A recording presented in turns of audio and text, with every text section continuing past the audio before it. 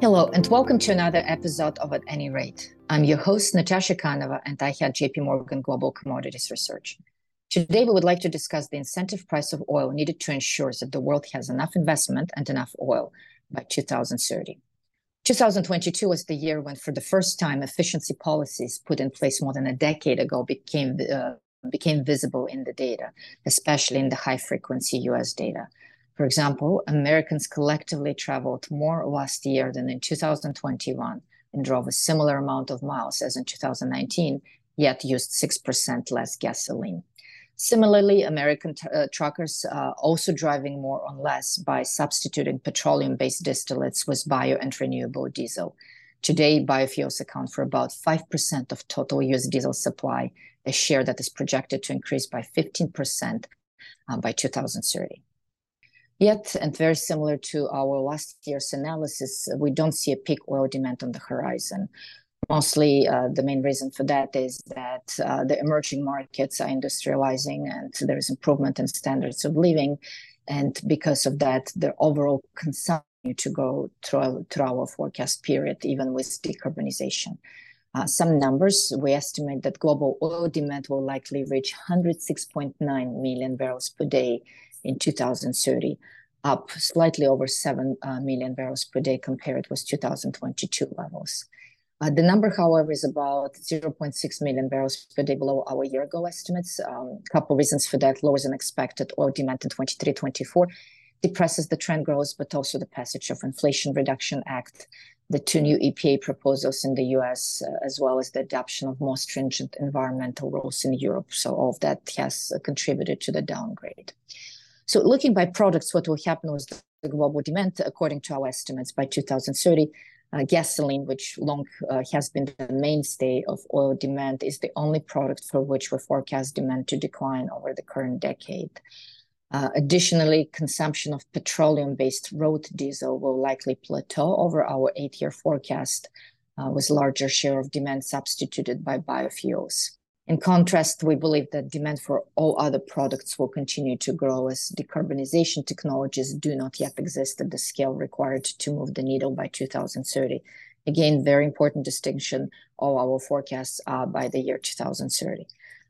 So crucially, oil demand growth will be increasingly driven by petrochemicals complex and air travel products. Chemical feedstock alone will account for 2.4 million barrels per day, or about 1/3 of overall demand gains during our forecast period, driven by new liquids-based facilities concentrated in China. So what comes next? On the demand side, this is mostly likely a two-track future. Number one, with the demand profile shifting over the next several years, refiners will need to switch the yields away from gasoline products. We believe that US refiners will likely feel the impact the most because unlike European refiners that are configured to produce equal amounts of gasoline and diesel, US refiners are built to produce a lot of gasoline from a given slate of crude oils. For example, US gasoline yield has been largely unchanged since 1993 at about 46%. There's possibilities that the refiners are also likely to cut supply faster than the drop in demand, with more plants due to shut or convert to smaller capacity biofuels facilities. The result could be a mismatch in supply of products and price spikes. The second implication pertains to the quality of crude. So in the context of slowing road fuel demand growth, that would be the gasoline, diesel, the focus of refiners will shift from fuels to chemicals and from crude oil to natural gas liquids as a feedstock. So accordingly, demand for crude oil to produce combustive fuels like gasoline, diesel, jet, and fuel oil is on course to peak somewhere towards the end of this decade or early after that. At the same time, consumption of ethane, butane, and propane, those are all very esoteric markets, but they're the so-called natural gas liquids, or the NGLs, used in the production of petrochemicals is set to rise. So moving to the supply, if in the case of the demand, we're moving from road fuels to petrochemicals, in the supply, we're moving from crude to liquids. So here we differentiate between our baseline supply, which is from currently operating production, producing operations. We assume that this supply will rise from 99.1 million barrels per day in 2022 to a peak of 104.5 million barrels per day in 2027, before falling back to about 102.6 in 2030. Producers outside the OPEC alliance, in particular the Americas, dominate our 8-year forecast horizon with a net of almost 3 million barrels per day of supply boost, where this is about 83% of the total increase. U.S. oil producers are leading the surge. We expect U.S. supply alone to account for about 3.5 million barrels per day of the non-OPEC output growth. On top of that, you have Canada, Guyana, Brazil, Argentina. So we believe that combined, they will contribute an additional 2.2 million barrels per day. Looking at the OPEC Plus alliance, we believe that production will decline collectively by about 0.8 million barrels per day, led by underinvested African members, while output remains largely flat from the core OPEC Plus members. Iran is definitely one of the countries we're looking very close at. So they're exhibiting a very elevated export levels, higher domestic runs. So at the moment, we believe Iran is producing about 3 million barrels per day, and we assume that the country ramps up and maintains output at about 3.3 million barrels per day throughout our forecast period. Our view on Russia has not changed since last year. For all our listeners, that. So we do believe that Russia will be able to maintain its oil production at pre-war levels of about 10.8 million barrels per day. Again, very important. This is crude and condensate combined, but we believe Russia will have difficulties getting back to pre-COVID volumes of about 11.3. Importantly, oil is not a single homogeneous substance. While total global oil liquids production is forecast to rise by about 3.5 million barrels per day, growth will be dominated by lighter liquids, which will grow twice as fast as crude. So, for example, crude and condensate will increase about 1 million barrels per day. Supply of biofuels and natural gas liquids will increase by 2.3, so substantially higher. So with our view on the oil demand and combined with our view on the baseline supply, there is a gap opening between demand and crude and condensate of about 4.3 million barrels per day, which needs to be filled with projects. The pipeline of existing projects is very large, actually. We found about 250 projects with about 7 million barrels per day of combined capacity, combined production, actually, to be exact.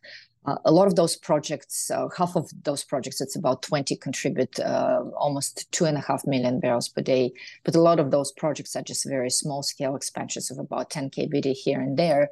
But cumulatively and combined, that's a significant amount of production that exists currently in the pipeline. But we do believe that not all those projects will get developed. Only projects that pass required economic threshold will proceed. And we set the economic hurdle of IRR of about 20% after tax and 25%. And we run two scenarios under 2% and 4% inflation. So the output of our modeling concludes that assuming a 2% inflation, the low end of the range for the Brent incentive price needed to fill our 4.3 million barrels per day supply gap sits at about $63 at an IRR of 20%. IRR of 25% points to an incentive price of around $78 per barrel. Under 4% inflation scenario, the low end of the range for the Brent incentive price is around $80 based on IRR of 20%, and a higher IRR of 25% points to a significantly higher incentive price of around $100. So supply potential is there, but the investment required to develop is not guaranteed. Some perspective in the numbers, global upstream investment in oil and gas peaked at about $750 billion in 2014 before falling to around 380 2 years later after the oil price collapse in 2015. COVID pandemic, resulting oil market slump left a sizable dent in investment, dragging total investment down to a record low of $350 billion. So today, the situation has improved. Oil and gas activity once again began to increase in 2022. Last year, the CapEx was around 450 billion. We believe this year it's high 400s, maybe low 500s. So similarly, total numbers of wells completed peaked around 2014 at about 88,000. Last year, they were sitting at around 55,000. Global completed wells, that's about 35% decline from 2014 levels. So what is surprising is that when you look at the both metrics, investment and wells drilled, there is a substantial, like a jaw-dropping 40% decline below 2014 levels, yet total oil supply has risen about 3% during 2014 and 2022 period. For scale, a 75% surge in capex between 2006 and 2014 resulted in a 5% global liquids production growth. So we believe the key reason behind the stable production profile, despite both investments and well activity levels dropping significantly since 2014, the declining unit costs due to efficiency and productivity gains. So in other words, the industry today can produce the same amount of barrels, but at a much lower cost. So a couple of statistics behind that. To date, the cost of drilling and completing a foot of lateral lengths in the United States shale patch is 36% lower than in 2014. At the same time, cumulative 12 months oil production from the same lateral lengths has surged 23% over the same period. Accordingly, $1 million spent today in the onshore U.S. results in about 95% more production over the first 12 months of the operations than the same $1 million spent in 2014. So we believe this improved efficiency is explained why the U.S. crude and condensate production surged over 50% since 2014, despite a 37% drop in capex. Similarly, globally, cost of operating capital equipment have also declined substantially since 2014. For example, the average day rate for offshore drill ships reached a maximum of about $533,000 per day in 2014. Last year, the same was $336,000 per day. That's down almost 30% from the peak. So to sum it all up, we do believe that the world is capable of producing more oil with fewer investment dollars compared to the early 2010s. However, while we find today's investment in upstream oil and gas healthy, we do believe that the capital spent needs to stay at the current about $500 billion per year to fill the supply gap in 2030. Thank you all to listening to the Commodities edition at JP Morgan's At Any Rate podcast. We look forward to continue the conversation next week. This communication is provided for information purposes only. Please refer to JP Morgan research reports related to its content for more information, including important disclosures.